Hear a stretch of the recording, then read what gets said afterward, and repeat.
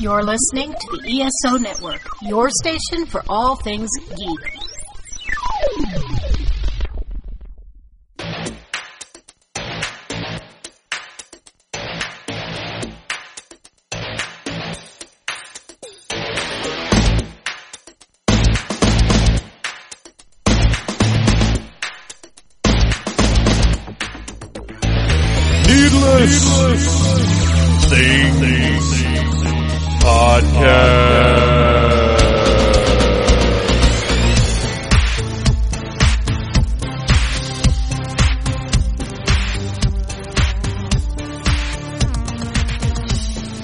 Hey, Phantomaniacs, and welcome to a big ol' episode of the Needless Things podcast.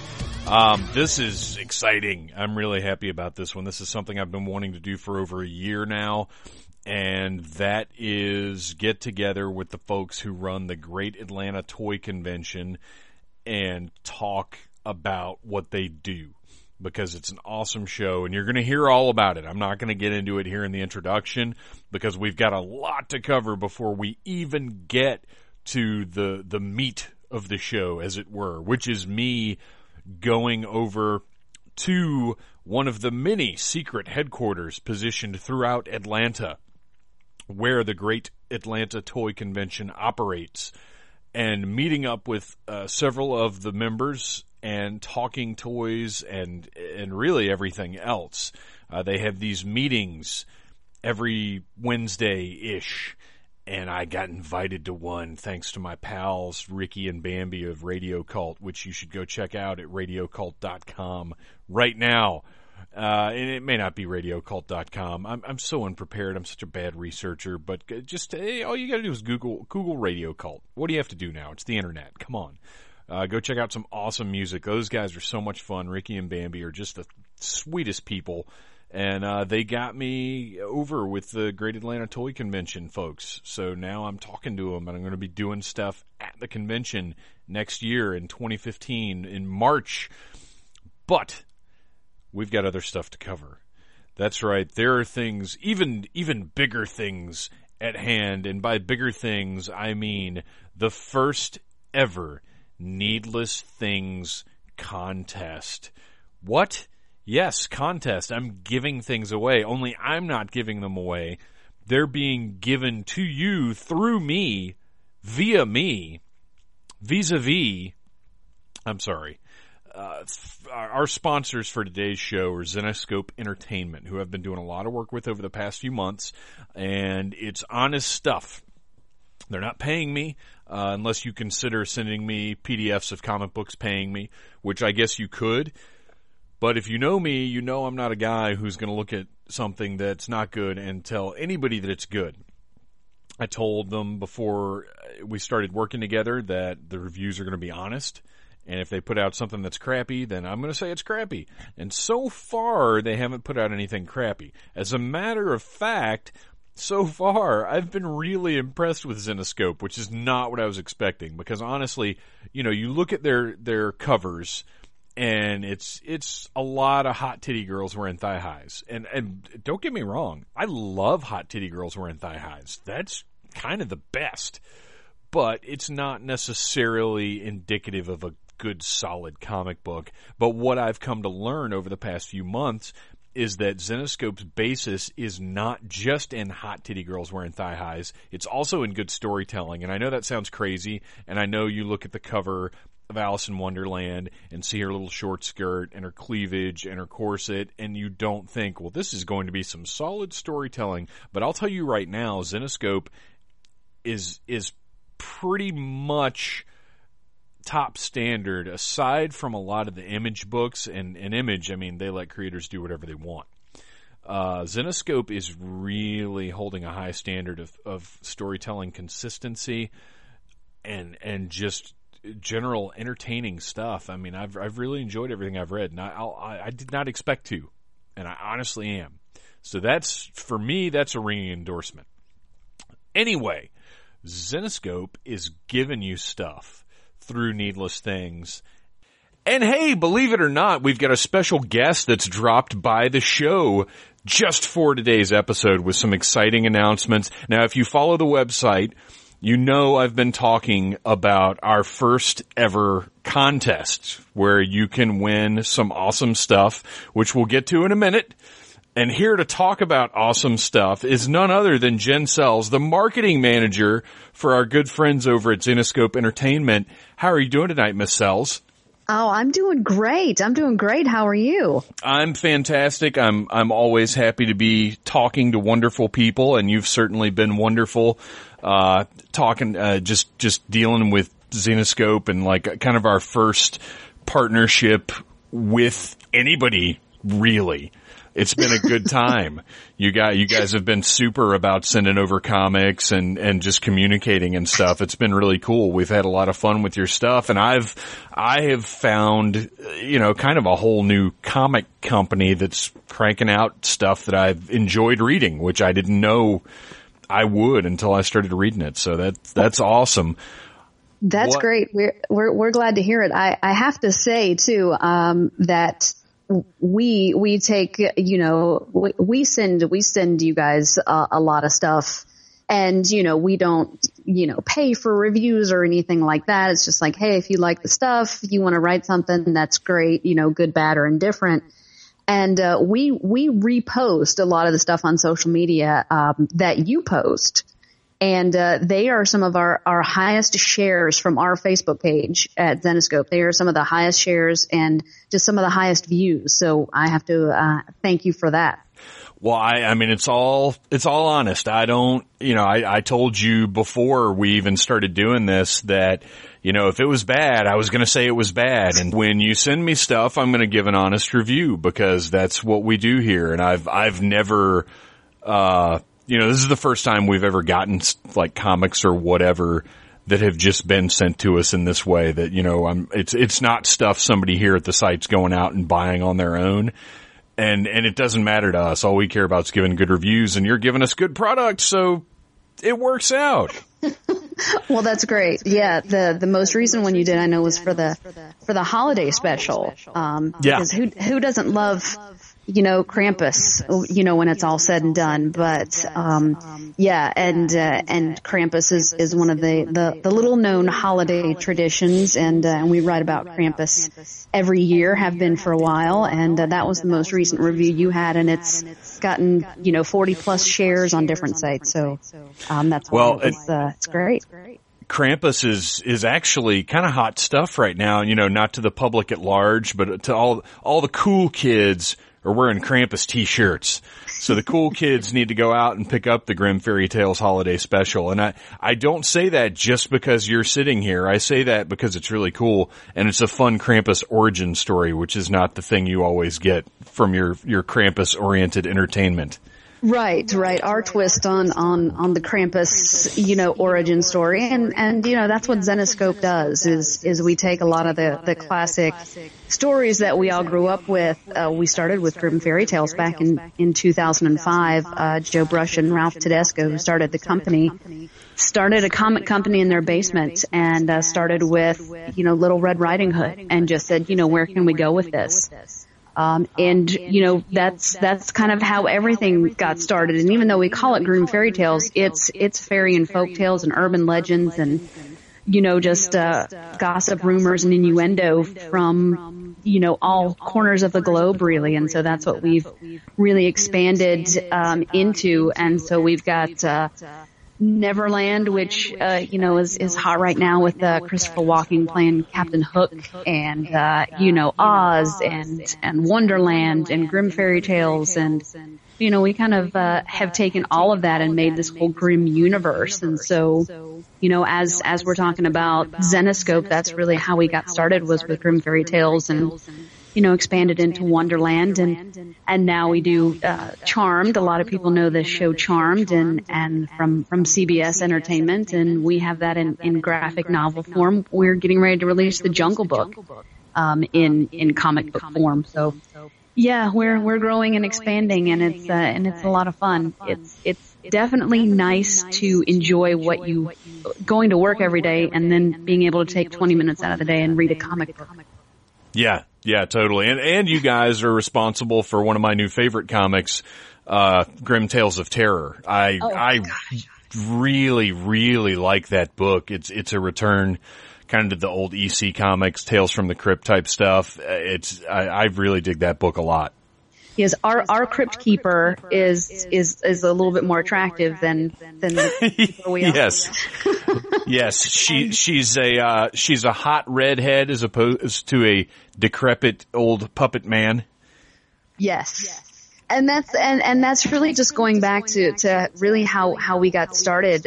And we are so lucky to be able to work with some incredible writers and artists and colorists and inkers and just creators and people we're able to bounce ideas off of. And I know the big story that we've been talking about the last couple of days and weeks in the office is that, we've just got some of the biggest names in comics that are going to be working for us or who have worked for us, and just compiling those names as we approach our 10th anniversary has been, kind of shocking and really kind of a really cool thing for us. Now, before we get to the goodies, before we get to the stuff that we're giving away to one lucky Needless Things podcast listener, what is going on right now? What have you guys got in the next few weeks or a couple of months coming out here? What are the hot titles? The hot titles. Let's see. We started back in August with our launch initiative, and for those who don't know what that is, a lot of comic companies do this. When you're releasing 10 or 12 or 15 different comics every month, it's kind of hard for the comic book fan to kind of know where to start, where to jump on. You kind of look at us with Grim Fairy Tales, and we're up to, Grim Fairy Tales 105, which will be released next week. And, it's kind of daunting to try to figure out where to start reading. So Sure. What we've done is the launch initiative is one of the things that we've started, and in every ongoing arc, in every ongoing story, there's jumping on points. There's, where a new villain is introduced, or a new story is taking over, or something is happening that makes it easy for folks to be able to grab on and to start enjoying the story and not have to worry that they're getting into some big mythology. So that's one of the things that we started doing was our launch initiative. And we have some great, ongoing series like Robin Hood, for example. Our Robin Hood is a female archer. She has an attitude problem. She basically kicks ass. So that's one of the new comics we have out, and she's got her own ongoing story. Tales of Terror, like you mentioned, which are each standalone issues that we have coming out. Grim Fairy Tales, Realm War, we've got a whole bunch of them. The Jungle Book, which is, if a lot of people are familiar with Zenescope, we did a couple of Jungle Book issues, a couple of years ago, and now we're kind of revitalizing that franchise with Mark L. Miller, who's a fantastic writer, and some people may recognize that name. But the big news we have is that we have some brand new miniseries that we are starting, and one is The White Queen, which will be our new Wonderland series, and our Wonderland is, I describe it kind of like this: if Rob Zombie and Quentin Tarantino remade Wonderland, that's what our Wonderland is like. It's bloody and it's violent and it's twisted, and Wonderland is, strangely enough, one of our most popular titles, but that's what Wonderland is all about. So, Wonderland has the White Queen now, and so this is her origin story. And the big news is that in February, we will be releasing the Little Mermaid story.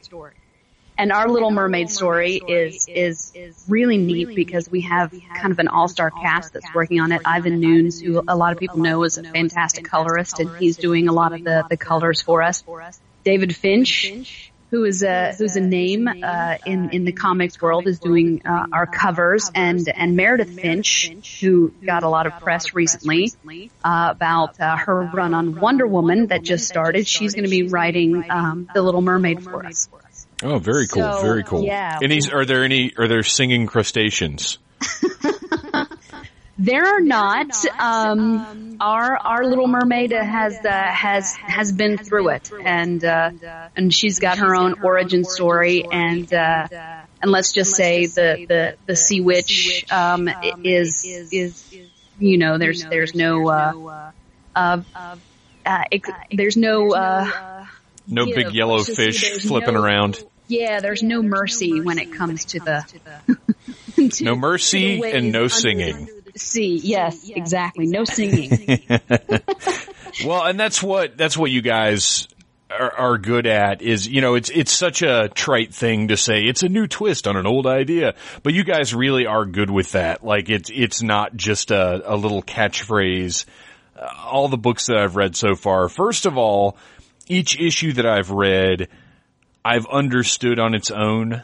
I haven't felt lost in a massive story arc, and while they do all connect, and while there are ongoing stories, I feel like you could pick up any Zenescope book and know what's going on. It's not difficult to dive into. But yeah, it's familiar properties done in new ways, and I dig it. I think you guys are doing a good job with it. Well, thanks. Like I said, we've got to give all the love to the creative teams. I mean, we work with like the amazing artists and writers and Pat Shand and Erica J. Heflin and LaToya Morgan, and the list goes on and on. Miguel Mendonca and Antonio Bifulco and Luca Claretti. These names are just some of the most amazing people. And we will be talking to some of those names here on the podcast in the coming months and year or so. When everybody's, great to work with, and they kind of like that, every company is going to be different. So, you're going to find something out there that you like, and hopefully you give Zenescope a chance. So go to your local comic book shop, pick up some Zenescope comics, see what they've got. But before you do that, we're going to tell you how to win a Zenescope prize pack from Zenescope Entertainment and from Needless Things. First of all, what is in this prize pack, Jen Sells? Well, we are really excited about the brand new emphasis we are placing on Wonderland. And Wonderland is one of those properties that everybody's familiar with. Alice in Wonderland, and everybody's familiar with the White Rabbit and the Mad Hatter. Our Wonderland, like I said earlier, is a little bit different. It's very violent, and it's very sexy in a lot of ways, and it's just very different than Through the Looking Glass that you may expect. And so what we've done is we've put together this prize pack. We have as Needless Things was so wonderful to review for us, our Alice action figure. That's done by C.S. Moore, and we are really excited about that. So you'll get the Alice in Wonderland action figure. You'll also get the Alice board game. That's the Wonderland board game. So if you haven't had a chance to see what the other side of the Looking Glass is like, well, we will take you on that journey. And then not only that, but the graphic novels that we have for Wonderland. So we'll pop some graphic novels in the prize pack as well, so you can familiarize yourself with Zenescope while you're playing the game and enjoying the action figure. And so yeah, we're happy to hand this out to some lucky listener.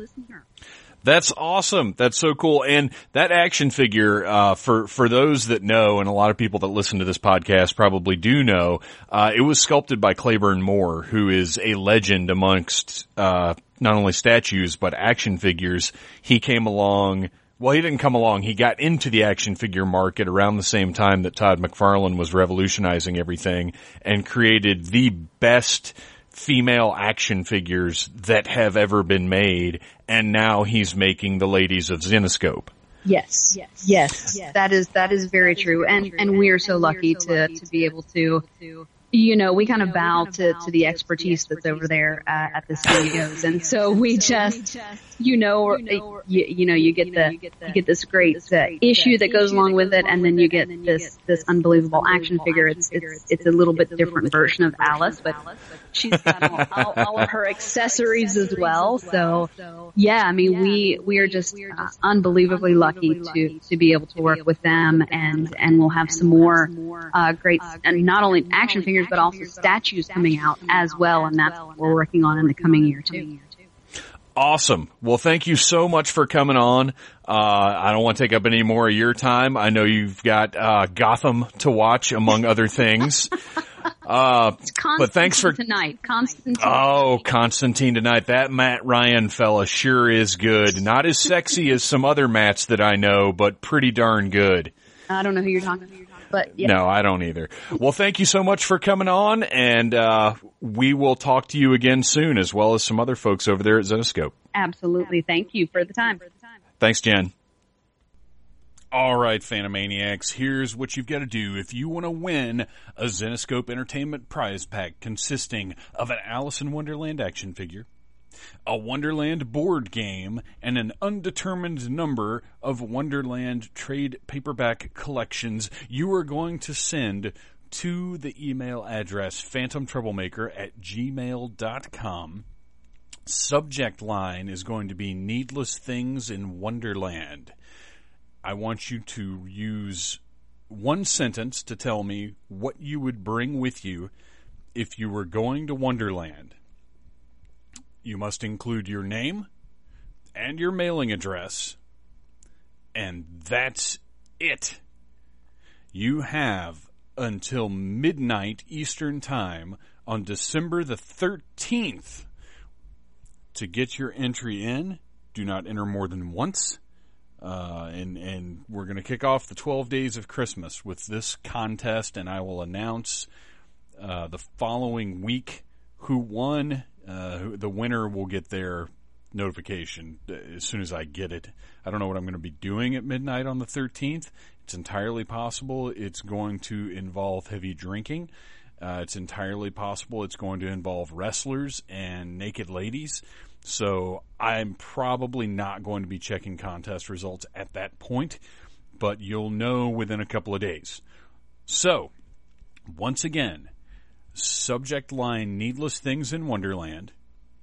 Tell me what you would bring with you if you were going down the rabbit hole into Wonderland. Include your name, an address, and send it to phantomtroublemaker@gmail.com. Have it in by midnight on December 13th, and you could win the Wonderland prize pack from Zenescope Entertainment. And thank you so much to our pals over at Zenescope, not just for doing this, but for providing us with good comics and for providing us with some podcast material over the next several months. Where I'm curious to talk to these guys. I think it's going to be a good time. Remember, you can listen to the Needless Things podcast on iTunes and on Stitcher.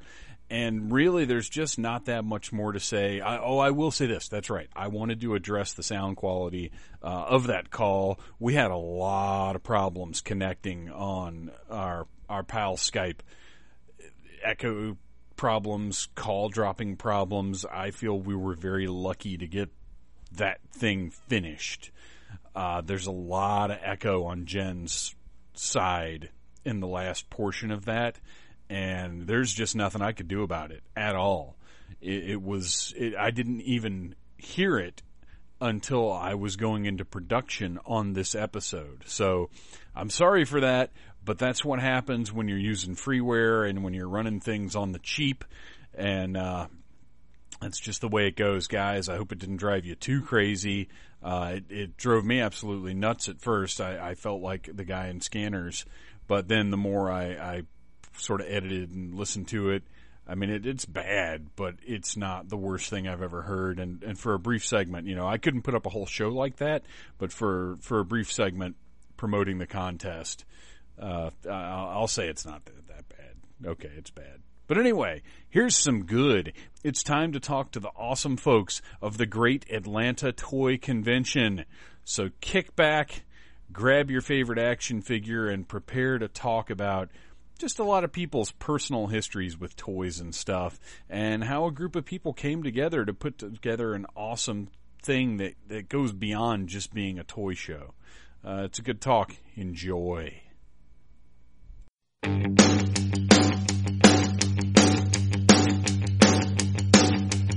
One more down on the merry-go-round. One more room and no view.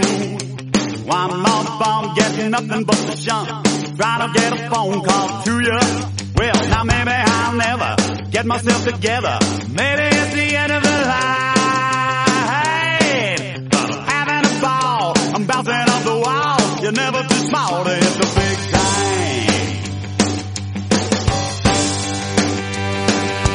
One more slide, feeling sick as a dog. Playing one more mess of the blues. One more down.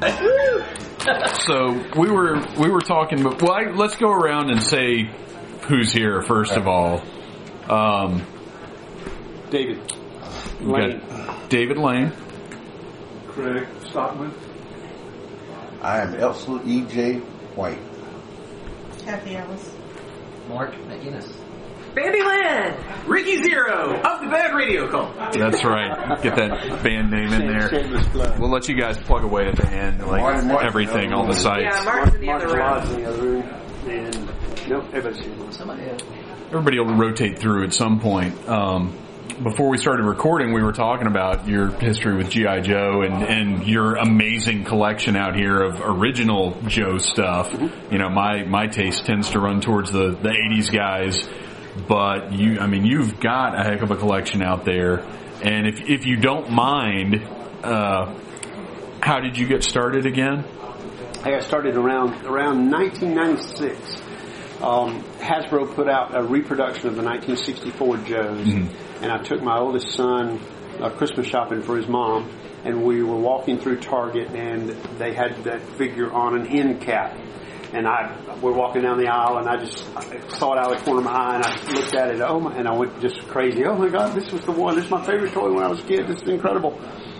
And so we looked at it for a minute, and then we continued shopping, got the present for Mom, and then came home, and I had to go somewhere else, and so I left, and when I walked out the door, she told me later, he literally started jumping up and down. We've got to go to Target. I know what I'm getting Dad for Christmas, and he got that for me for Christmas, and so I tell him that he created the monster.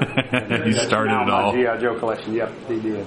It's funny just thinking about the fact that I'm sitting in a room full of people that we all know exactly what an end cap is. Like, that's not necessarily common, right, but everybody in here knows that that's the featured spot. Yeah, right. That kicked off some reissues of G.I. Joe, didn't it? Because I think Target had the exclusive initially. They do the Navy SEAL and the Sailor. Like they ended up with a lot of just plain boxed versions over the next few years. Yeah, they did that reproduction of the 64 Joe, which was the first of what was called the Timeless Collection. Mm-hmm. And they've had many figures, re-releases of the 64 to 69 military era in the Timeless collection.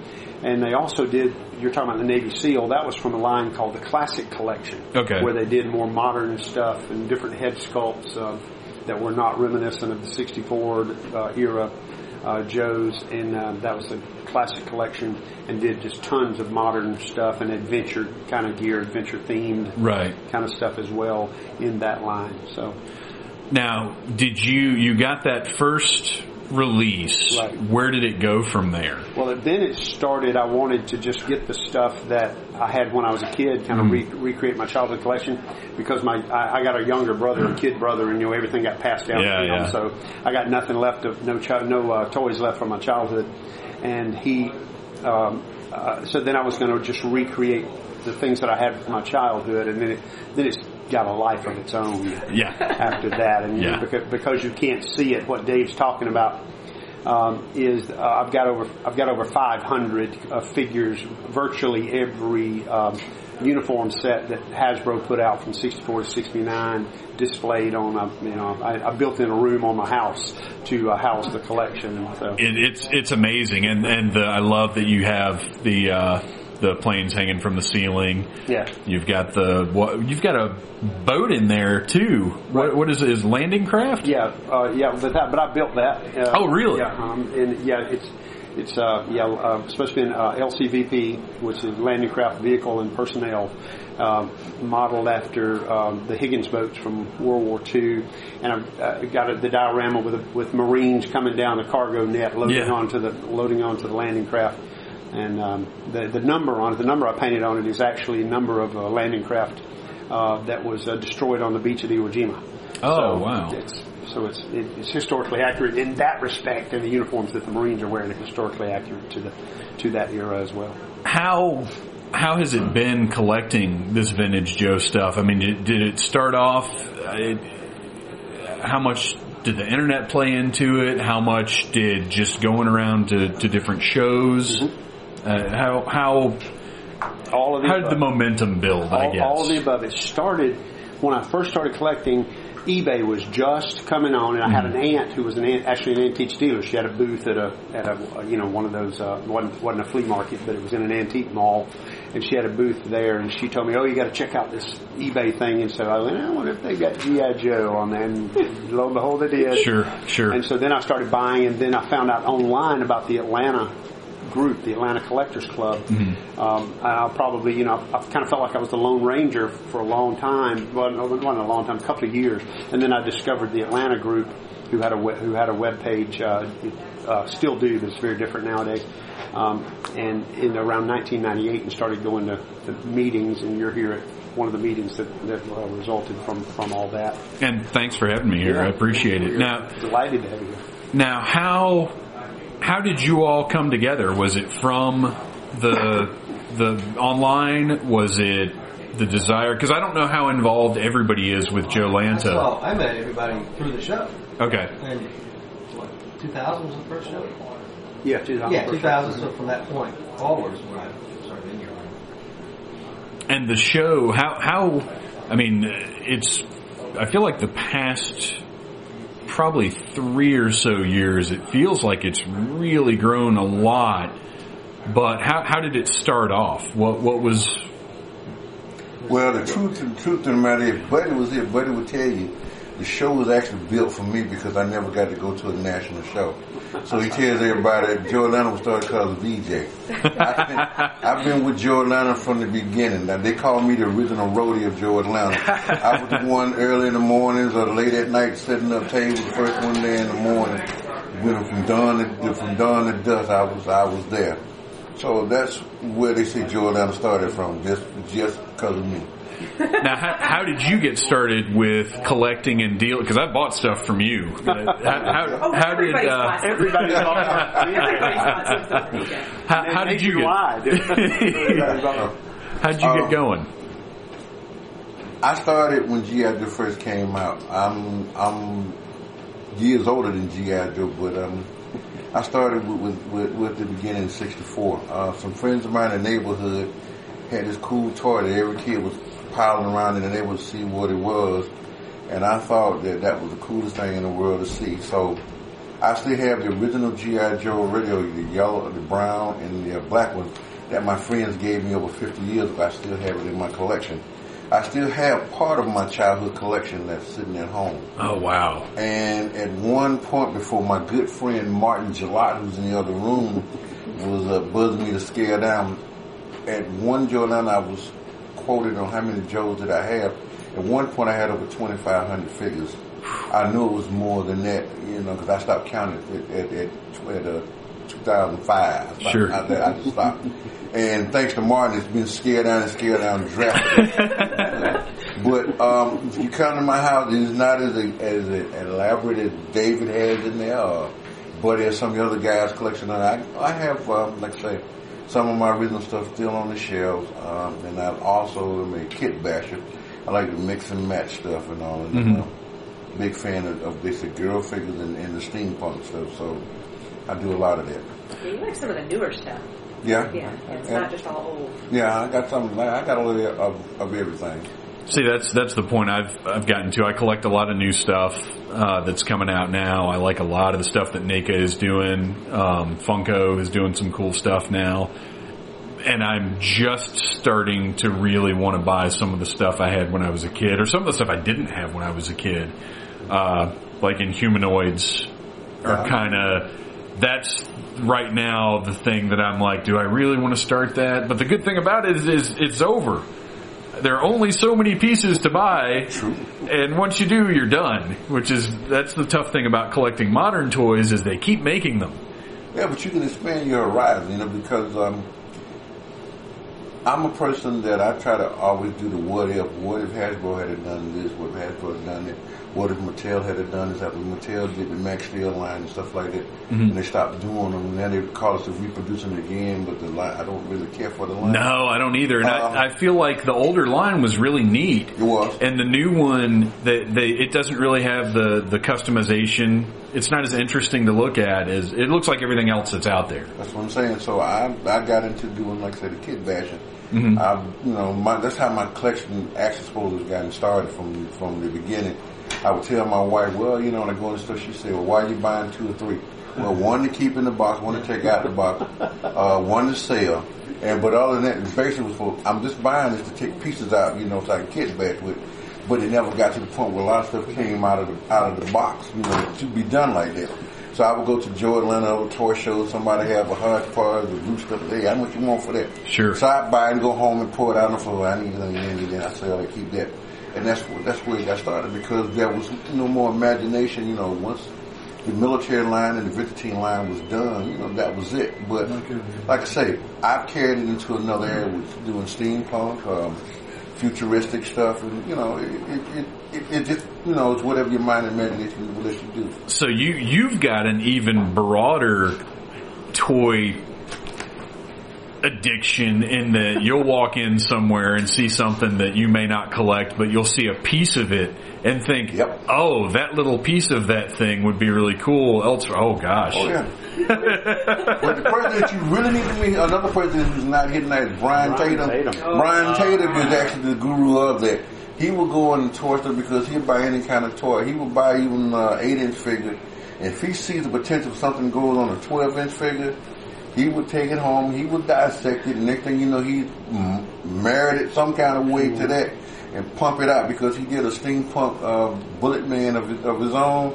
I said, man, where'd you get the gloves from? Oh, man, that came out that Batman figure, it's an 8-inch figure. But the hands on them, if you put them on, they're almost 12 inches tall. And it's cool. Yeah. It's cool. Wow. Yeah. If you saw Brian's collection, he'd give you a toy. Oh yeah. It's literally like a toy store. Yeah. He has a warehouse. Yeah. It is literally he's like 5,000 square feet of toys. Yep. With shelves with the holes to hang them up on. To see his collection, you have to sign a waiver and have a paramedic stand. You gotta wear a blindfold to get your gate. But he literally didn't have a room for his collection in his house. He had a room where he lived in his collection. Oh, wow. Yeah. And I'm not kidding. Yeah, his living space is seriously smaller than his, considerably smaller. Oh, that's funny. Space. But there's plenty of room. Yes, there is plenty of room. Yeah. They finally bought another house somewhere else, and he's dared to bring toys in there, but he do slip some in there occasionally. Yeah, that's kind of our situation. We had to get a house with a livable basement for all my stuff, but some of it's kind of crept upstairs a little bit. It happens. My wife is very supportive. When she met me, I was collecting. I wasn't collecting G.I. Joe anything. I was a big movie nut. And when the G.I. Joe, the Hall of Fame figure hit Target, I had a fit. I got to get one. So my mom and me, we went and got a couple of them, and I got back into it again. And some years later, I'm going to the toy shows. I'm in the process of buying a Rum the Robot figure from the 80s. Remember the comics of Rum? Oh, yeah. I bought one. This guy, English guy, had one, and just as I was going to make the purchase, I got snatched from the table. My wife said, come with me. I got some people you need to meet. And I said, okay. I said, I'll be right back for my toy. Went around the corner. It was Bud Infinity and Brian Becker. They were there selling G.I. Joes and trying to start a club. Because like David said, I knew I wasn't the only person out there, because when I was going to talk to somebody else is buying this stuff. Right.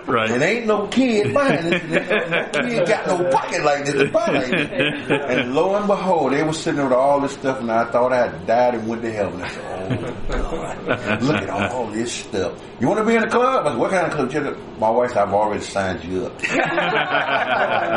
So she's been very supportive. Every house we've ever lived in, I've always had an area that I call it Joe room. Now where we live in there is the living room. So you walk in my house, you walk right into the there you go. There you walk in. Two living rooms. Well, yeah, I got two living rooms now because we are currently in another room, but the other room with nothing in with that kind of stuff in it. So actually, she's very supportive. Well, the funny thing about the fact that a few of my nicer things, a couple of statues or whatever, made their way upstairs. Now our living room is a whole wall of Living Dead dolls. Because if I'm going to have my stuff upstairs, then she's going to have things. And again, like I said when I first got here, because mine is different sections of different things. It's not a massive wall of collection. Like I've got a He-Man, a Star Wars, whatever. But that I like yours because it's all one collection, and that's what hers looks so nice. Because it's all the same thing, it's nice to see a big, powerful, here's all this stuff. Yeah. Anybody else want to talk about how you got into toys, what your background is? I started, my first figure was Captain Action, 1967, 68. Mm-hmm. And I actually still have that particular figure. Oh, really? The one? Yeah, I have the same one. Wow. I suppose, they write it off. Sure. One hand's been replaced. I think it was replaced in 68. But he's still around. Oh, wow. There's in my collection. That's great. Then, I guess it was around the same time you started back, late 90s, when I saw Dragon put out 2 1/6 figures. Oh, yeah. And they were like $18 a piece or something. And I picked up those 2 sight unseen. And then I started getting into Hasbro figures. And it's just mushroom from there. That Dragon, it's amazing how the 6th scale market has changed in the last, I guess, decade. Because I got really into, what started me was the Ultimate Soldier stuff. Yeah, I did those too. And they were under $20. They were fantastic figures. And now, get out of here! Now, that stuff that I don't feel is any better quality, but a good 1/6 scale figure is like $100 now or more. That's a cheap one. The Hot Toys stuff, you're getting up into the $275, $300 price range now. The Private Ryan figure that just came out was just released. I think it's ranges from $135 to $150, depending on what you get. Yeah, and that's average for a quality figure in that scale now, and it's wild that that's happened because I've got some of the Star Wars releases that Sideshow did, and some of their Buffy stuff, and that stuff was all $20-$30 when I started buying it, and it slowly, Sideshow in particular got to the point where I just couldn't get them anymore. And it's really odd that that's happened with that scale in particular, and I don't know if it's the license stuff that got into it and changed things, or do you guys have any thoughts about that? Greed. Well, yes. Greed's changed everything. Also, there's no 12-inch product on the shelves that really has any quality to it anymore, and so it's gone from one extreme to another. You want a quality product, but now you're going to pay for it. But you don't have any other option. There's nothing else to buy. You're not going to buy a 12-inch figure or an 8-inch figure that just goes like this. Well, but that's what's on the shelf now, though, is those new, the Star Wars and the Marvel heroes with the 5 points of articulation. Yeah. I mean, that's what they're putting out there now. Or when the next story. Yeah. Well, which, there's a certain amount of nostalgia to those too, though, because that does go back to the original 12-inch Star Wars figures that were just the big chunks of plastic, Right. But the only time now you probably see a fully articulated 12-inch figure now is at Big Lots around Christmas time. They have some in the stores now, and they're $12 a figure, and they're fully articulated clothes. But the thing about M&M Toys, Power Team figures, they basically have the same one out every year. But if you're a 12-inch collector, like I am, you're going to find a way to make that figure work any kind of way you want it to do, because I was in the store the other night and said, man, I need to get that Oriental figure, man. I can make me a nice steampunk Kato. And I said, okay, justify going and buying this thing. My wife's standing there looking at me. Okay, justify it. I said, I'm going to justify it. I bought it. I went home and found the Kato outfit, put some goggles and some other stuff on. Bam, he's steampunk now. You know, but it's just exciting to go in there just to see it. You know, and last year, Deal's department store, which is like an offshoot, it's owned by Dollar General. I walked in there around Christmas time, man, it would be nice to see a 12-inch figure. And I walked in and wanted to cry. They had a Power Team figure on the shelf for $8. I said, there must still be a God out there, because he gave me a 12-inch figure. Walked in there this year, I haven't seen one. But, you know, it's whatever the market dictates. I sometimes think toy companies forgetting about us, because I guess they said the majority of us who play with the 12-inch figure, we're older now. Like I said, I'm almost 57 years old, you know, and I guess that I don't appeal to them you're anymore. in the demographic where they're like, put a 12-inch figure out for a 57-year-old. He's more the depends dude. I'm right there, you know. You're an ACAP. Yeah. You know, although I have been in the store, and I've been collecting the Avengers figures. I've got just about entire Avengers up there in my room. I like them because of the colors, but, you know, and I'm not worried about they don't do this and the other. It's a 12-inch figure right now to me, you know. Yeah. You know, it sucks a little bit, but it works a little bit too. Well, and I mean, for the value, which a lot of what has changed toys at retail is Walmart. Yeah. Because they are, regardless of the selection they have, they're the biggest toy retailer in the United States. True. That's true. And the toy companies have to consider shelf space and bang for your buck, which is why the only large toys you're going to see are those giant X-Wings that they're doing right now, because they're relatively cheap. But Walmart wants as much stuff on that shelf space as they can get. So if it is a larger toy, it's got to be something cheap. And those 12-inch, simple figures, they love them. Yeah. And they've created kind of a new market with those things, because when they first started showing up, I mean, I certainly wasn't interested in them, and they didn't seem like anything that would be that big, but they're selling like crazy now. Yeah, that's true. And like you said, if you're a 12-inch collector, they're the 12-inch figures that are on the market right now. Yeah, I mean, there also was a rumor too with Walmart a couple of years ago when what we call the 40th anniversary G.I. Joe sets. You know, they were carrying some of the exclusives, and they said that some of the last ones, which was pictured on the back of the boxes, were never produced because they said it was something to do with Walmart had agreed to take them and they didn't take them, so that all it fell through. So a lot of people still had this, like the black helicopter theory. They're sitting somewhere in a warehouse, and God only knows which they let them go out the door. Someday they'll show up at Big Lots or something. Oh, yeah. Tuesday morning, 4 or 5 years ago, had that overflow of Dragon and She-Hulk figures. 12-inch figures. Yeah. What, $9.99? Yeah.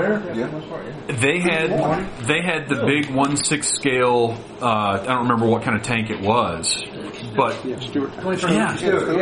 Yeah, beautiful tank, and I want to say it was like $40 or $50. I mean, it was Sergeant Rock showed up in Tuesday morning too. Dreams and Vision. I bought all the ones that Ron Tatum couldn't find. That's what I'm saying. They were there, you know. Now, when we were going around introducing ourselves, Martin wasn't in here. Oh, yeah. That's right. Martin's just joined us. Say your name and say hi. Martin July, hi.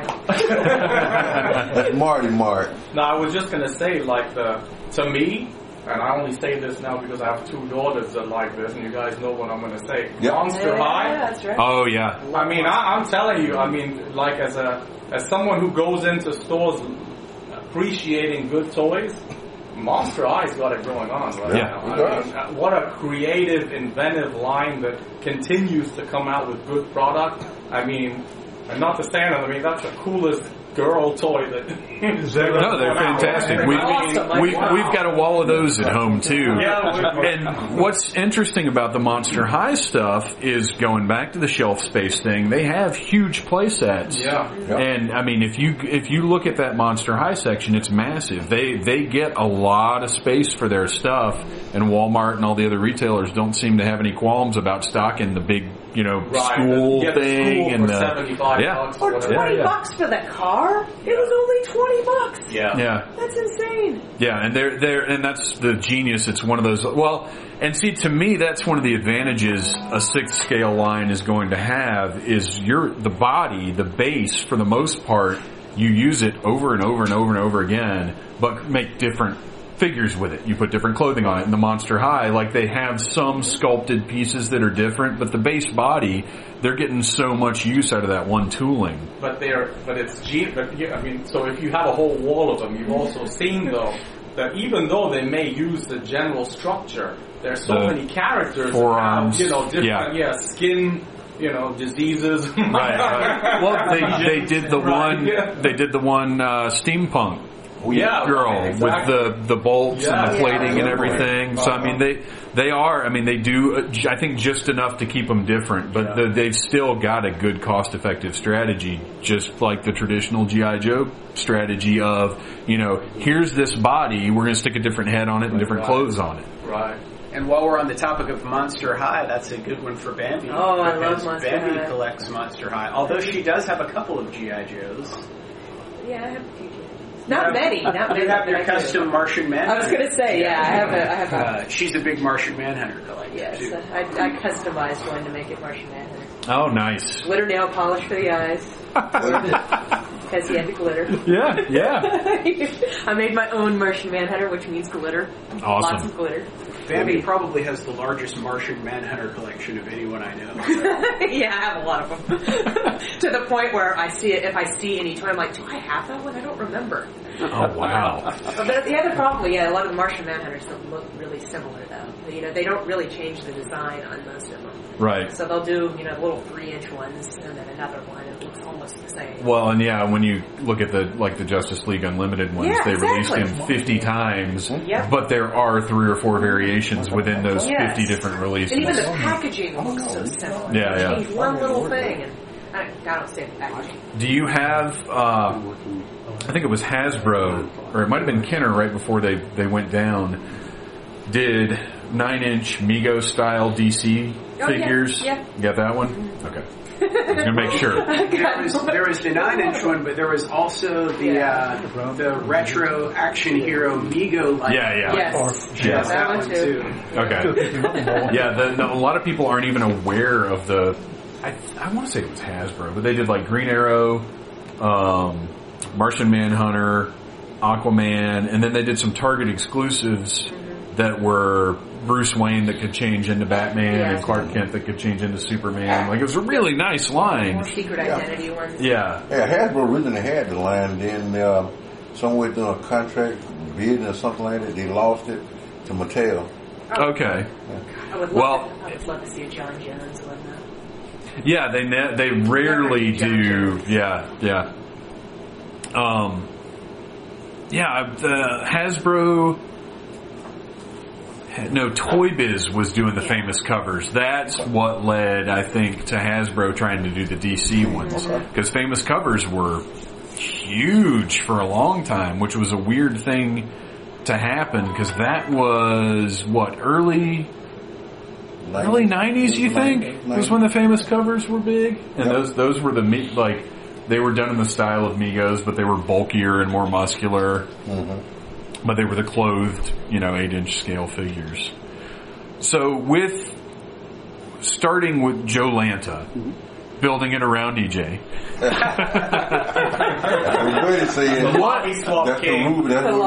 And now I'm the lobby swap king.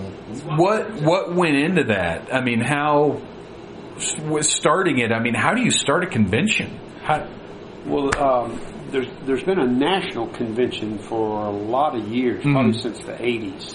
Mm-hmm. And Buddy Finathy, Lanny Latham, Jim Marinetti, and EJ had been a part of the National Club for a long time and friends with Brian Savage, who's the owner and director of the National Club.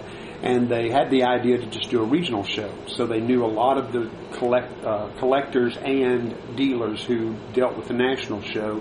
And so they just started talking it up with those guys that we're going to start a regional show. Lanny Latham, I believe it was, came up with the name Joe Lanta. Mm-hmm. And the first one was at the Marriott at Pleasant Hill Drive, 85 in Pleasant Hill, which is now some European-owned hotel now, but it was the Pleasant Hill Marriott at the time.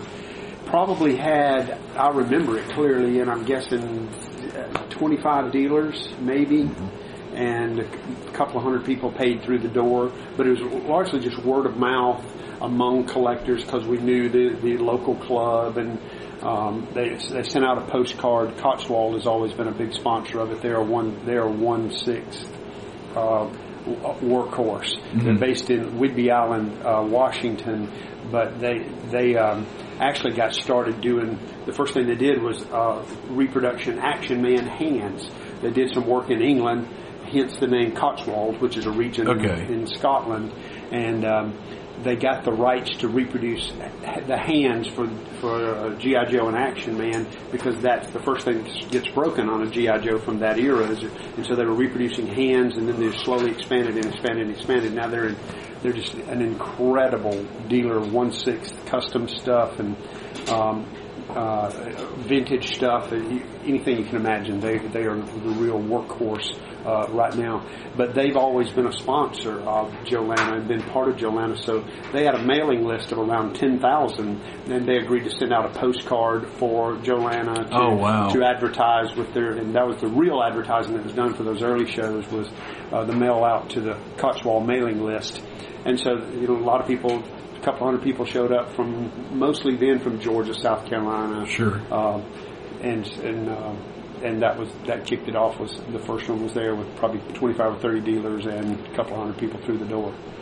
Now it's been Joe Lanta, but was last year, was it actually the Great Atlanta Toy Convention? Well, back a few years ago, Martin and Buddy, when was that? Around 2005. Yeah. We decided to, we like Joe Lanta, but we need a regular toy show. Mm-hmm. And there had been toy shows for a long time, but I guess they'd been a glut for probably about 5 or 6 years at that point. And so we started the Great Atlanta Toy Show. Okay. Kind of opposite from Joe Lanta. Exactly. Joe Lanta was spring, Great Atlanta Toy Show was fall. So sure. We literally did, so we were doing it quarterly, which after about a year and a half, we realized, wow, it was too much to do. Full-time jobs and then putting on Joe Lanta and these 4 or 5 other toy shows. But that's where the Great Atlanta Toy Show came from. Okay. And then, I guess as Joe Lanta grew year by year, it became really apparent that there was a lot more than just G.I. Joes. And that was a problem that a lot of people would hear, and a lot of toy collectors would hear, there's Joe Lanta. Well, I don't like G.I. Joe, right. So I'm not going to go to Joe Lanta. But they were missing out, unfortunately, because Joe Lanta always had a lot more than just G.I. Joe, and it just so happened that it kept expanding, and to the point where we also realized it would be nice to have 2 days, but to also advertise the fact that we are a general toy show as well, and that's kind of where the two then kind of married together to do this, to make this convention. And I've got to say, for me personally, the first time, because G.I. Joe, the 80s G.I. Joes, but G.I. Joe, that'll always be my big toy passion. Love real American hero G.I. Joes. Like, that's it for me. I collect lots of stuff, but that's it.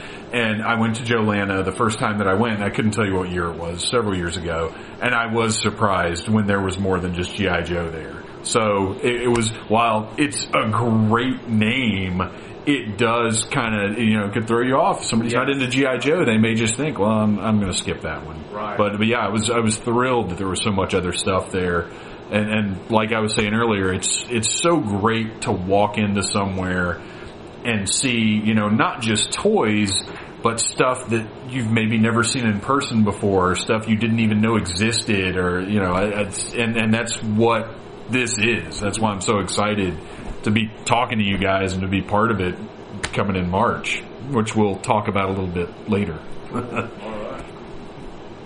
Anybody else got any particular toy passions to talk about? You've been so quiet. And the resident seamstress. Yeah. So you sew for? Do you do customized stuff? What do you do? She makes magic cabinet. I can't tell you the process. She did an exclusive. You did the exclusive outfit. Was it the Arctic? Yeah. Buddy and I went to college together, and I got back in touch with him a few years ago. Mm-hmm. And when he found out I could sew, he says, "I want you to make outfits for my G.I. Joes." And I was like, "Yeah, right." A couple of weeks later, he said, "No, I was serious, and I want you to make extras and bring them to the show in March." So this was like January. So oh wow! I had a lot of lead time to make about a dozen outfits, and he made up a card to put them on, and I sold out of them before the show ever started. Oh wow! I got orders for about 60 more over the next few months. So then, long story short, now I'm doing pieces for the show, and I've done 3 outfits now for Cotswold. Oh, nice. And just people randomly contact me and ask me to do stuff. Yeah, I've decided I don't do pockets very well, but that's today, right? Yeah. Yes, she does. She's doing a vest for a custom figure that will be done and sold at the Lobby Swap, which I host at Joe London the night before the actual show. And the figure name is Shanghai Jack of the South China Sea. So that's oh my gosh. Combat vest is being made for Shanghai Jack. I know you was coming out and brought the prototype back tonight. Prototype. Yeah, this is crazy. It's got storage for a sword on the back. It's got a sheath or a pocket here on the front. It's got snap closures which everything now has Velcro. Everything has Velcro. This has snap closures. This is fantastic. How did you? When he first asked you, I mean, did you think, I'm going to be able to stitch tiny little things, or what was the process of figuring out how to do this? He gave me vintage stuff that wasn't in good shape that I could take apart to make the patterns from, and now I've figured out how to do that without taking things apart for the most part. Right. Really? Yeah. Cool. So... What was it as far as the stitching? I mean, it's tiny stuff. I mean, is it more complex or sort of focused? You have to focus more than doing normal stuff? Yeah, it's a little tricky to get those 8-inch seams. I would imagine so. And that's another thing you've got to be... The sewing machine likes to eat them. Yeah, because there's no substance there. How do you, as far as the fabrics and everything, with that scale... It's got to be tricky to get things to drape right sometimes. I mean, how conscious, or how often do you run into problems with that? With twill, I have problems with it because it's so much heavier. Like every time? Yeah. This is just quilter's cotton, so it's pretty easy to work with. I'm having a dickens of a time trying to find the snaps in the right size. Mm. I can get them in the right size, but they're round, or I can get them square, but they're too big. Oh. And I just happen to luck out and get a gross of these, and so far I haven't run out. But yeah, that's a tough proposition, because even like if you're trying to make a long coat, something like that, it's got to hang a certain way or it looks odd. But in that, that small a scale, that's got to be a challenge. Wow. Yeah. That is an impressive skill set you have. All I can do is go buy figures in a store. That's all I've got going for me. Martin, what's your main toy passion? You'll see my collection is very eclectic, so there's a lot of everything. And, I also, just like Mark, I have 2 of my childhood action men. So I was born in England. Oh, that's so great. And so in 1970, I guess I got my first action man, and got a couple more after that. I kept them. I have a brother who's 9 years younger than me, so my parents kept my toys and he played with them. I had a lot of knights, detail and tempo, different little soldiers, and I really loved those as well. And So he inherited all of those, and I guess my parents ended up keeping them all. And then, everything revolves around Buddy here at some point. So I do cartooning, and I'm an artist, and there was a comic shop that I used to go to that apparently Buddy frequented, and this comic owner one day decided that he was going to dedicate a wall to original art, and we happened to start talking, and he realized that my art was appearing in a magazine that he carried, so he was nice enough to let me display my artwork. And Buddy came in the store and called me, and we met and we chatted about the artwork, and he invited me out to his house, and I went out to his house, and I went there, and he had about 500 G.I. Joes everywhere. And at that point in time, I was not really collecting toys, but I had my Action Men home, and I told him, I remember telling him, I just threw one of my Action Men away, and I could tell him. it was in pieces. What? That's the first I've heard of that. So that gave him a small heart attack. But that, I've always collected something. So, I mean, I had been collecting Mad magazines. That's another huge passion of mine. So anyway, after meeting him, and that kind of ignited my Action Man G.I. Joe passion, so I collected that. Marks, about 4 or 5 years ago, I really started getting into Johnny West Marks action figures and the horses and the whole 9 yards. I never even had those as a kid. That's the interesting thing. I never really saw them that much, and one day I saw them at Joanna, I guess, and went, wow, these things are really cool, and look how many different accessories come with them, and I don't know, there was one thing led to another, and you can kit bash those things really well too. You can take the heads off and change them. Oh, nice. And so that's really fun as well to do that. And they're like a weapon. Yeah, they're so freaking heavy. Yeah. That was the fate a lot of my smaller scale G.I. Joes met, because my collection got put up in the hot attic. When so the aircraft carrier and everything else all warped. And, you had the aircraft carrier? Oh, yes. I was that kid. But the figures themselves, I remember the delight of discovering a screwdriver tiny enough to get that little screw out of the back of the G.I. Joe figures, and then you can take them apart and make all kinds of different figures. Which, at the time was a lot of fun, but now I'm like, why did I do that exactly? Because it was fun. Yeah.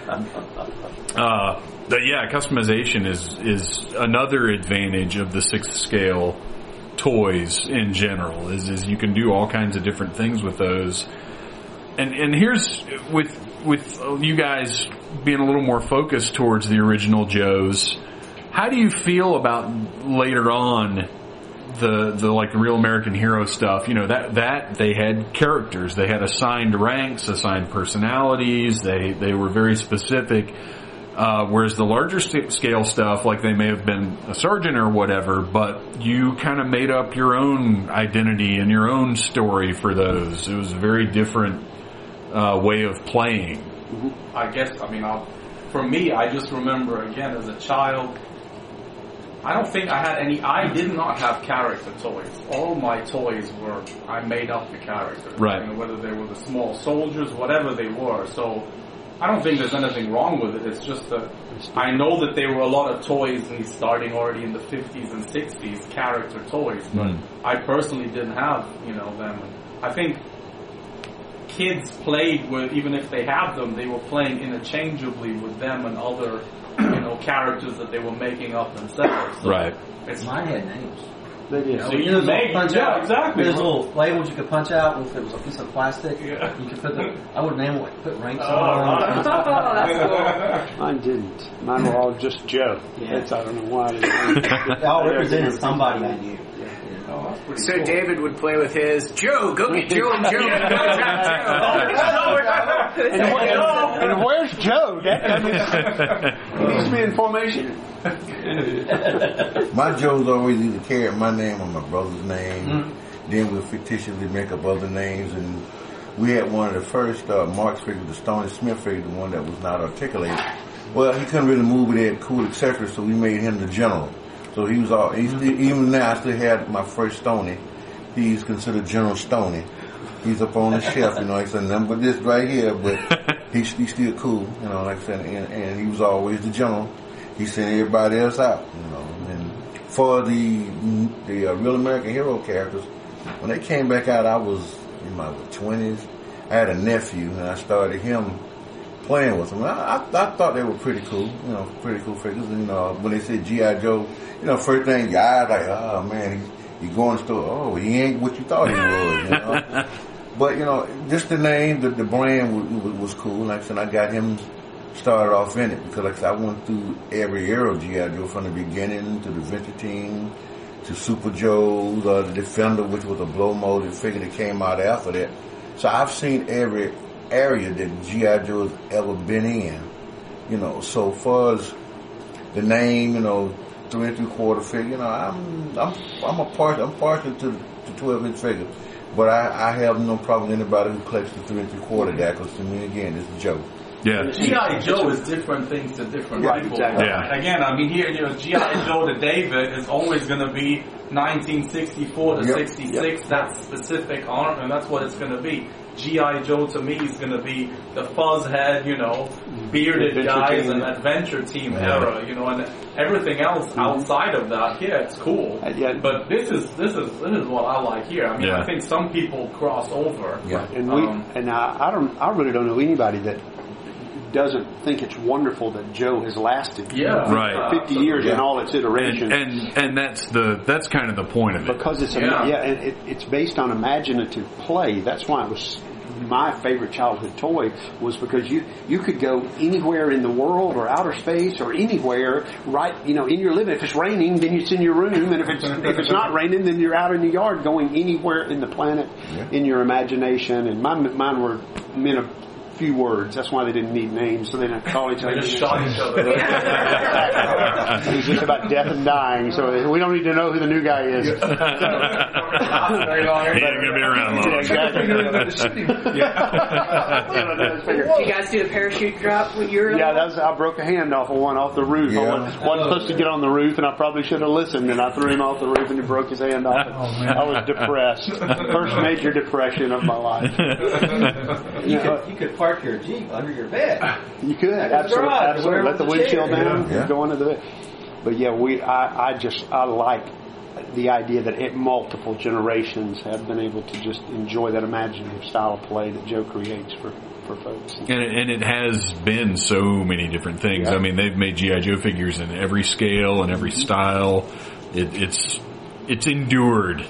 It's even now you can go into Toys R Us and they've got the 50th anniversary stuff, which I still don't understand why the 50th anniversary stuff is in the 3 3/4 inch scale. We don't either. That boggles my mind. Like if it's not a sore spot with these guys. Well, here's the thing: if you're gonna involve the Real American Hero stuff, do like they did with the Hall of Fame stuff, and at least do 6 scale figures, but of, you know, Duke and whoever else. But it didn't make any sense to me. But the thing is, they don't have anything going right now. It ended up having to be a Toys R Us exclusive, and I'm sure Toys R Us wanted a specific thing, and Hasbro kind of went with what they had to go with.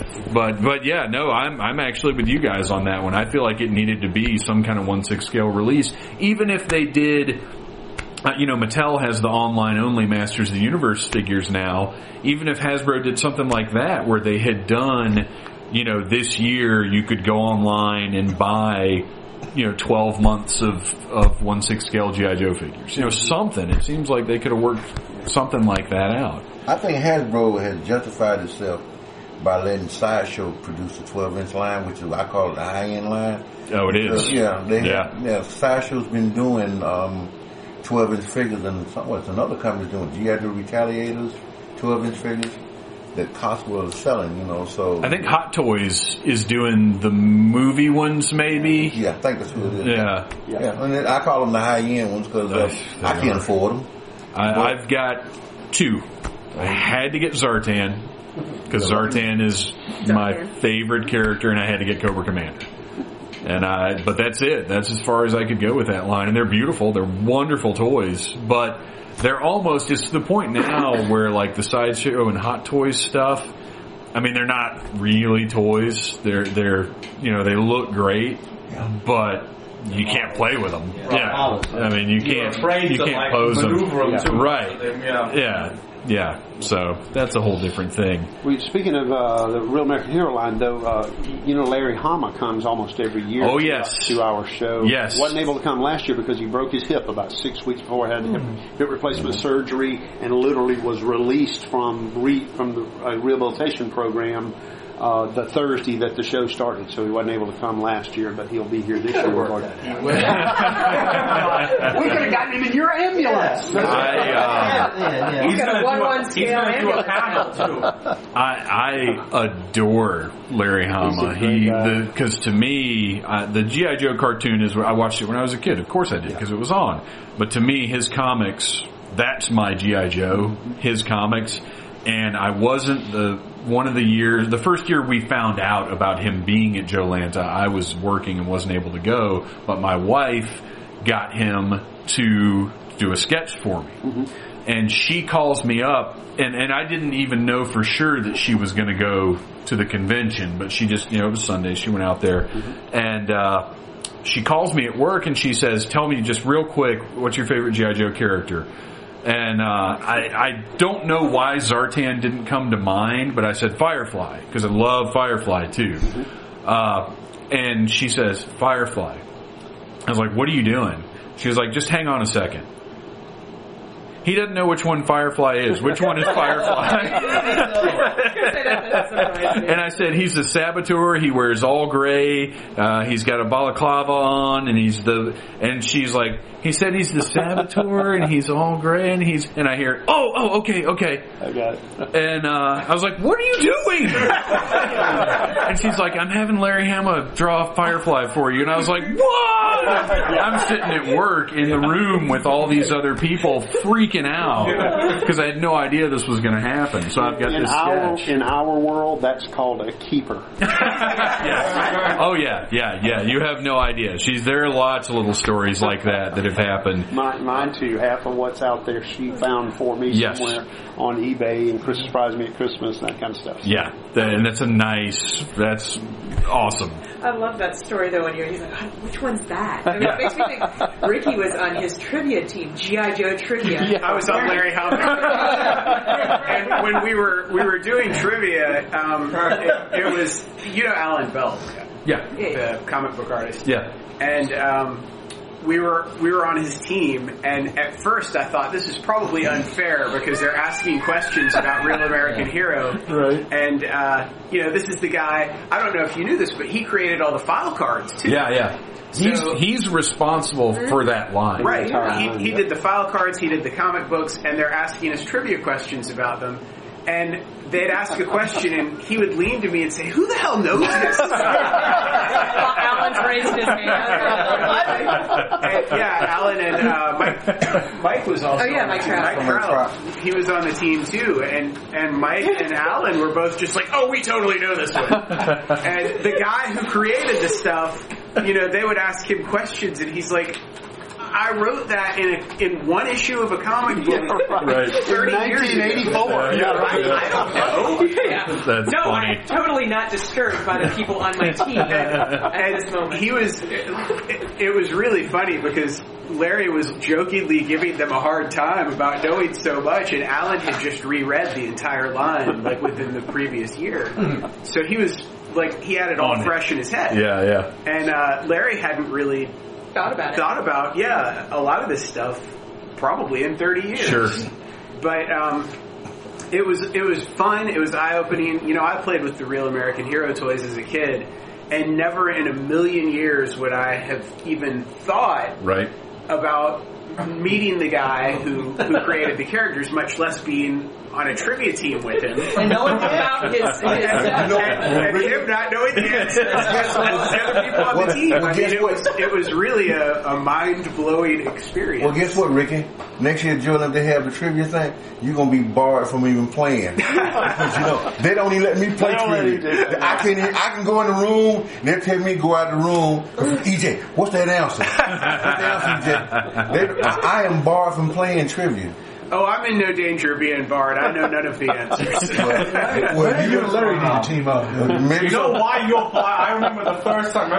You remember when they premiered that movie? Yes, when we premiered the movie. Right? There's a whole theater full of people. They're premiering the G.I. Joe movie. We were lucky enough to get special preview. They invited the Joanna crew. That's great. Right, and we promoted the show there, and we had a little trivia thing. And who's sitting in the front there? Mr. EJ over there. Every single thing. Who? Come on, remember that? 500 people here, like, give him a chance. You're bad, man. You can't answer. Now, Ricky, you said you were playing with G.I. Joe as a kid. Yes. But what was your kid gateway into toys? What were the first? Because when I first got here, we were talking about toys and stuff, and I said that the Mego toys were my first. Like, that's the first thing I remember having any kind of toy passion for, like wanting all the ones I could get. Because I've always had a collector mentality. Right. And those Megos were first, and then Star Wars happened and changed everything. But what was yours? I've always been a collector, too. My father also suffers from collectorism. And it's a painful affliction sometimes. Yeah. Oh, yeah.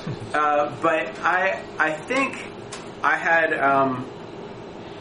a different obstacle than a lot of other collectors, and we all have different obstacles from each other, but mine was I always wanted toys that they no longer sold in stores. Oh, no. Oh. So, like, as a kid, I had an older brother, and he had sort of left me a few comic books. He wasn't a comic book guy, but he left me a few comics. So they were a lot older comics than what would have been out at the time. And they had ads for toys that were no longer sold in stores. So I would just look at these ads for older toys and wish that, I'd think, well, what if I send $1.99? Will somebody still be there? Maybe they're still checking that P.O. box. That could still be. It's been 10 years, but we got one. Back then, comics didn't put an expiration date on them. Yeah. And so I wanted the Mego toys that they advertised in comic books with, they weren't even photographs back then. It was just comic book style drawings of Mego figures, which looked terrible and so appealing to me. Yeah. But I wanted the G.I. Joes as a kid. When one of my neighbors went away to college, he gave me a box of his old toys, which included what I had assumed was a G.I. Joe. And it was actually, I think, a Mr. Action, which is not a G.I. Joe. It's a very low-quality, blow-molded figure, and I honestly thought, I don't know what all the fuss is about. and then I saw a G.I. Joe, and I saw a G.I. Joe Foot Locker, and I didn't know the word yet, but I then understood the emotion behind the word covet. And I later learned the word to go with that emotion, but I wanted a G.I. Joe so badly, and by G.I. Joe I mean the 12-inch, 1/6 scale, but they hadn't been sold in stores for years. Yeah. So, unlike most of the guys who collect the 12-inch figures who collected them while they were in stores, stopped when they discovered girls and started again once they had a girl. I actually went through that period of wanting G.I. Joes sort of through all of that, and I didn't really have the option of just going to a store and buying them. Yeah. So even though I had... Or the internet. Or the internet, that's right. I am pre-internet as a kid, I was. Yeah. So as a kid, my father and I would go to flea markets, things like that, and every once in a while I would find a G.I. Joe. So I got my first 12-inch G.I. Joe at, you may be familiar with Lakewood Antique Market, or whatever it was called at the time. Some lady had a box of Barbie stuff that had a G.I. Joe in there, and I forget the price. I want to say it was $10 for the G.I. Joe and all the accessories that I could find that weren't Barbie. And so that's kind of the first one that I got. But I never really went through that period of time of not collecting. It was just a matter of not finding. Right, right. Unlike a lot of the collections that these guys have, where David has a massive collection of the figures in the correct uniforms and all put together in pristine condition, and EJ does a lot of customizing, and each guy does their own thing. Mine is I have the lowest quality figures and accessories of anyone that we know. Which makes it so cool. It's just indescribable. Well, and that's your guys have been through war. Right. They're out on the other side. My figures literally have been put together from pieces that these guys were going to throw away. No, and wouldn't go that far. They don't throw away. Some of you don't. When I enter the picture, he got upset with me one night. Remember, somebody had a shoulder, vintage shoulder, so I can use it in one of my figures, and I snipped the thing off. He said, EJ, what did you do? I said, I snipped it off. What you did? Man, I wanted that. I said, but the pieces broke. I was going to tie it on there, so I had to cut it apart. I felt bad after I'd done it. But I repair. Collections, they grade figures from C1 to C10, C1 being terrible condition, C10 being excellent condition. My collection in general is probably around a C2 or C3. It's really low quality stuff that literally people that I've met online and other guys in the club have really just given me the leftover junk when they buy a lot. It's like, well, I can keep this and put it in my collection. I can probably sell this on eBay. I can do nothing with this. Ricky, is there anything you can take from this? And I've put complete figures together just from broken parts. So I have the MacGyver of yeah. But my rule for myself is I don't use anything to repair these figures that I couldn't have acquired as a kid in the 70s or 80s or 60s or whatever the figures were out. Wow. So that's deranged. I won't get replacement parts. I won't use reproduction parts. I won't use repair items that I wouldn't have known about. Velcro? Yeah, when did Velcro come in? That's what I was wondering. It was in the space program in the 60s. So it didn't hit the mass market. I wouldn't use Velcro, though, because it wouldn't have been something I would have had access to as a kid. So I use things like tape, glue, a lot of paper clips. There are a lot of paper clips holding my G.I. Joes together. Push pins, anything. Wooden dowels, the heads off of push pins. So lots of things like that I would have had as a kid to repair my toys as a kid. And I really don't aspire to have mint condition figures as much as just to be able to take original parts that have been left in a box somewhere as junk and put together figures from that. It's like Outcast toys. Yeah. It's the box of Misfit toys. Well, that's I can kind of, I said that's deranged, but I can kind of relate to that because when we were talking about the Cotswold stuff and the reproduction parts, while if I had a vintage figure that needed new hands, and I was thinking this when you were talking about it, I would definitely get some reproduction hands, put them on there. But it would bug me that they were... I'm exactly the same way. Everything it has to be, to me, it's all gotta be vintage. There's no way I would put... But I would do it. I would put them on there because I would have to have hands. My guy would have to have hands. Do it until you find the vintage hand. Right, yeah. I don't know. I don't even know where that yet. Ricky, I can appreciate what you're saying because the first figure I have lost a hand. And as a kid, I found another hand that was smaller and put on it. And it's still there.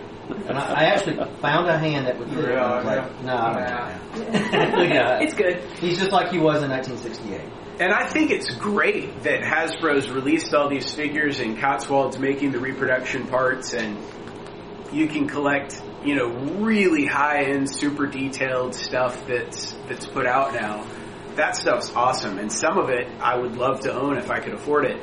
My collecting strategy honestly came out of necessity, just not having the money to buy really nice stuff. Yeah. And for a long period of time, only having things in my collection on the rare occasions that I found whatever crap I did at a flea market. I couldn't go buy reproduction parts for a long time. They just didn't exist. Yeah. So once I got used to that way of collecting, it just sort of became the challenge that I enjoyed overcoming. Turned into an aesthetic. Yeah. And so some of the pieces that I have in my collection, guys have given me junk that they thought was worthless, and I put a figure together and took a picture and sent it to them, and they're like, "Oh my god, how did you put this together with that crap?"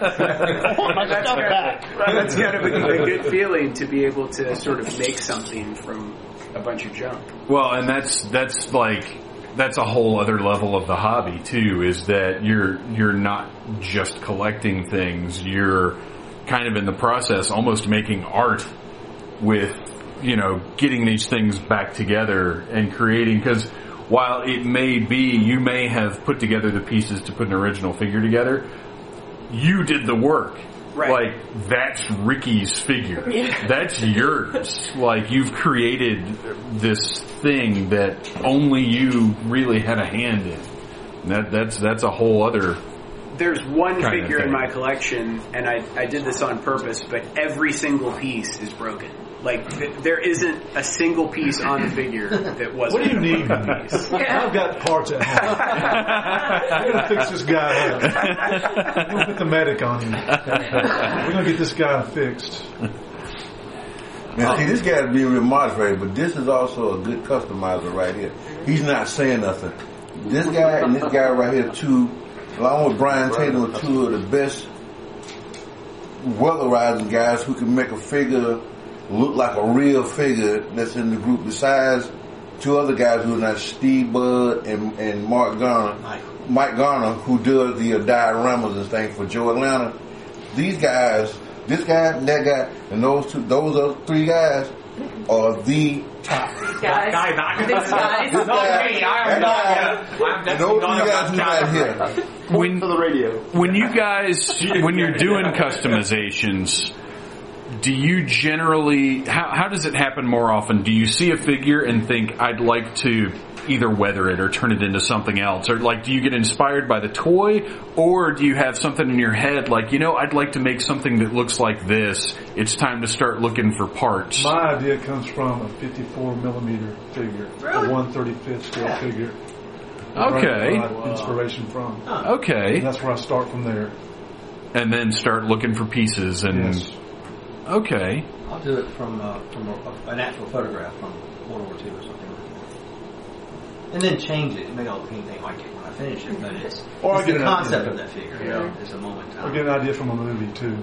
Do you sit down and draw out a plan, or is it more just, okay, this piece is going to go here? Go through the box. Yeah. This will work. Well, I'm just going to figure how I'm going to accessorize it. First of all, I'm going to go with the uniform and how I'm going to weather the uniform. I'm going to have it this way, that way, tweak it this way, and then I'll go back and, what gear I'm going to have on. I don't want to have too much and then not enough. So that's where I go from there. I have started one, and when I get to a certain point, he looks like something else, and that's where I stop. It wasn't what my intent was, but that's what it became. And how often does that happen where you have an idea, but once you get into the process, you're like, what, I could do something different, but that I think will be more fun or that I'll like more? Oh, yeah, occasionally. Yeah. Not And you guys have had stuff at Joe Lanta, because there are always these amazing, not just the dioramas, but also the single figures on display, that I have hundreds of pictures at home of all of that stuff. Do you have special plans that you do for the convention? Like, do you think, okay, I'm going to do this thing for Jolanta, or is it more, I made this recently and it would be really neat to bring out? Well, my plan is what I'm just going to do for Jolanta this year. I haven't entered anything in probably 4 or 5 years, so this year first in a while. Oh, very cool. Probably going to be entering 2 small figure dioramas. Last year, Steve Bug and I did a little mini diorama for a museum at Tacoma, Curry Museum, and they were going to keep it till the end of the year, and I picked it up and put it back together and put it at the show. So we had that planned. I don't have anything planned right now. Well, I take that back. I probably have 50 things in my mind. Sure. I don't know if I'll ever have any of them finished. Right. Yeah. So there is something there, but I don't know. You didn't do the medic last year? I thought you did the medic. I did. I don't remember when. I thought it was last I may have. Okay, yeah. Sometimes I just go get something I've already done. Yeah. I did. Yeah, the World War II. I've got one at home I did from kind of the Band of Brothers. I think so. Specialist Row. I mean, not Specialist. The medic. Oh, that was the other week. Yeah. When we were at the lake. No, it's a different one you did. Yeah, I had a different one. I've had several. I thought Gene I have a lot of medics. Yeah.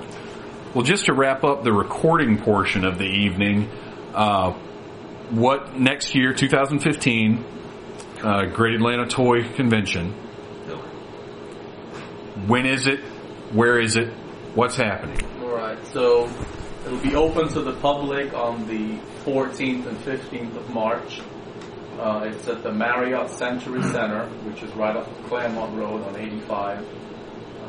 2 full days, panels all day long, both days. 200 tables full of any kind of toy and pop culture thing you can think of. There'll be special guests. Larry Hama will be there. We're working on a couple of other special guests. There'll be a whole room dedicated to all the custom figures and dioramas. There will be show dioramas as always. There'll be the parachute drop. There'll be the lobby swap. We actually have, I mentioned the 2 days, the main days, but the show to people coming from outside, from out of town, will start as early as Wednesday. Oh, wow. We have different events going on, actually. Yeah, absolutely. And we have radio coming on Saturday night as part of the Commanders package. We have a special Commanders package. Who is that Saturday night? Radio If we don't know about Radio Cult, where can we find out about Radio Cult? Probably at RadioCult.com, where you can watch Radio Cult videos, see Radio Cult photographs, and even play the Radio Cult video game. Oh my! And purchase 1/6 scale t-shirts. Radio Cult t-shirts. Yeah. 1/6 scale. That's right, whatever we have left. And would it be a sneak appearance of the Possum Kingdom Ramblers? There just might be. Rumor has it. An electric rake could potentially show up. That's right. That's right, yeah. So, tell me about the Commander's package. So That's every year we have phrasing. about 90 Commanders packages is what we're going to have this year, and it includes admission to the show both days for both yourself and a guest. It includes a T-shirt for yourself, a 1/6 scale T-shirt, our exclusive figure that we have. What are we calling him? Colonel Caliber. Colonel On the steampunk theme from what we've been doing the last few years. Which the listeners can't see him, but I'm looking at him right now, and he's awesome. Cool. He is awesome. But yeah, the Commander's package, the general package. I'm going to announce it actually in the next few days. Now that we've finally got the prototype figure, we'll take some pictures and post it online and kind of officially open up the Commander's packages. Now, where can we find that online? Initially, I'm going to go ahead and put it on Facebook, through the Facebook page. Yeah, be sure to like us on Facebook. Yeah, absolutely. Jolanta and the Great Atlanta Toy Convention is where you can find. There's a lot of Jolanta pages, but that's the main one at this point. And I'll have a link to it in the show notes, so check the site and it'll be in there. The Commander's package also includes the Friday evening activities and the Saturday evening activities, which includes the Radio Cult concert Saturday night. Saturday night. And Friday night is the lobby swap. EJ hosts. So that's world famous. So the lobby swap is basically what that is. Oh, actually, go ahead, EJ. Take it away. What's the lobby swap?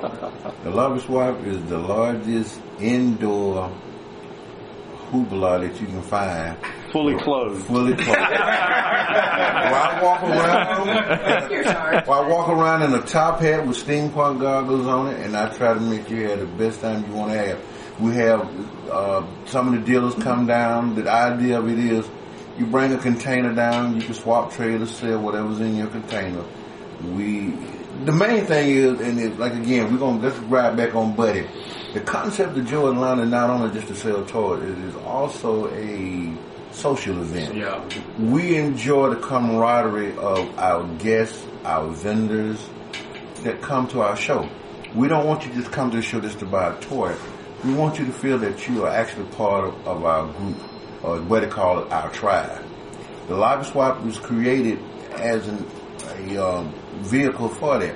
It's a way for us to get to know more of our vendors, to get to know some of our commanders, and some of our other guests. Like I said, it's open to the commanders who want to come down and shop with some of the dealers the night before. Like I said, there are good deals there. I will have an exclusive of 20 figures of Shanghai Jack for the South China Sea there, and I will be walking around in my top hat. And I'm also daring myself to put on a feather boa this year.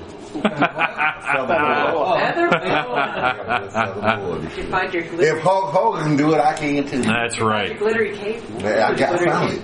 You have the tours too. Yeah, that's the important point. What EJ said, that we think of Joe Atlanta and the Great Atlanta Toy Show as a wonderful social forum oriented around an artifact. So it's all about the social and about having a good time and just being together and part of the tribe and being just overwhelming.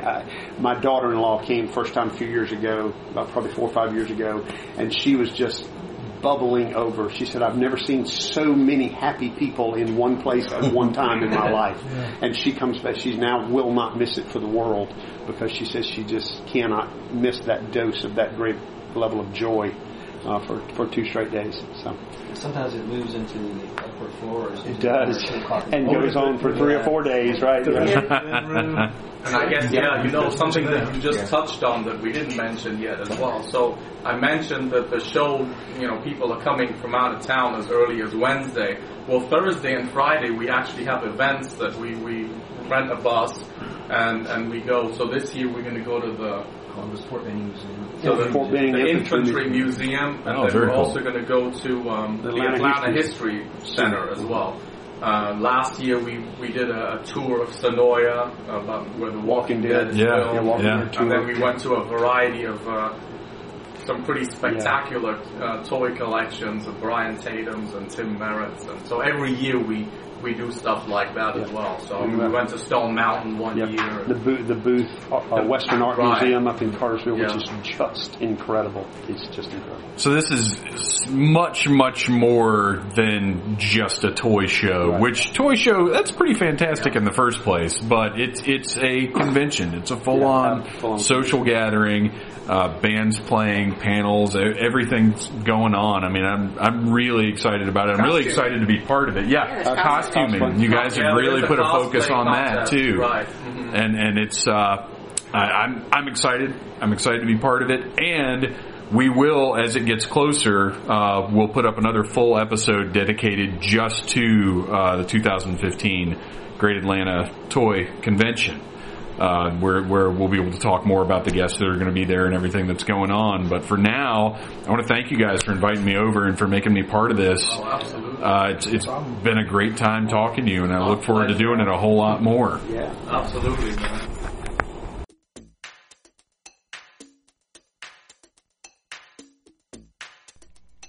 What a lovely bunch of people. I can't wait to see them again. Hopefully I can make it out to one of the other meetings, but I will definitely be at the Great Atlanta Toy Convention in March. And I want to remind you, of course, to listen to the Needless Things podcast on iTunes and Stitcher, to check us out at needlessthingssite.com, and of course to enter the Zenescope Entertainment Needless Things in Wonderland contest by sending your email to phantomtroublemaker@gmail.com. Subject, Needless Things in Wonderland. Tell me what you would take with you into Wonderland, and include your name and your address. Pick the winner midnight. Well, I'm not picking the winner at midnight. But midnight on December 13th is when this thing ends. So get your entry in before then. Follow Needless Things all week long. See what's happening there. We've got a lot of good posts this week. They're already done. They're all done. This week is done before it even started. Or next week, rather. Sorry. Once again, it's late, tired. Christmas is coming and Phantom's getting fat. Please put a penny in the old man's luchador mask. Remember, you can always donate to Needless Things by hitting that PayPal button, whether it's on the Podbean page or whether it's on the main site. There's the Help Out Needless Things. And you can also go to our Amazon store. You can find the link right under the banner on needlessthingssite.com. Buy some stuff through there. Help us out. Give us feedback through the email address I mentioned before. Find us on Facebook, Twitter. We're everywhere. I'm tired. I really love the meat of this episode. I'm not so happy with my work at the beginning and the end, but you know what? I love you guys. This has been a broadcast of the ESO Network, your station for all things geek, classic, current, and beyond. Be part of the crew at ESONetwork.com.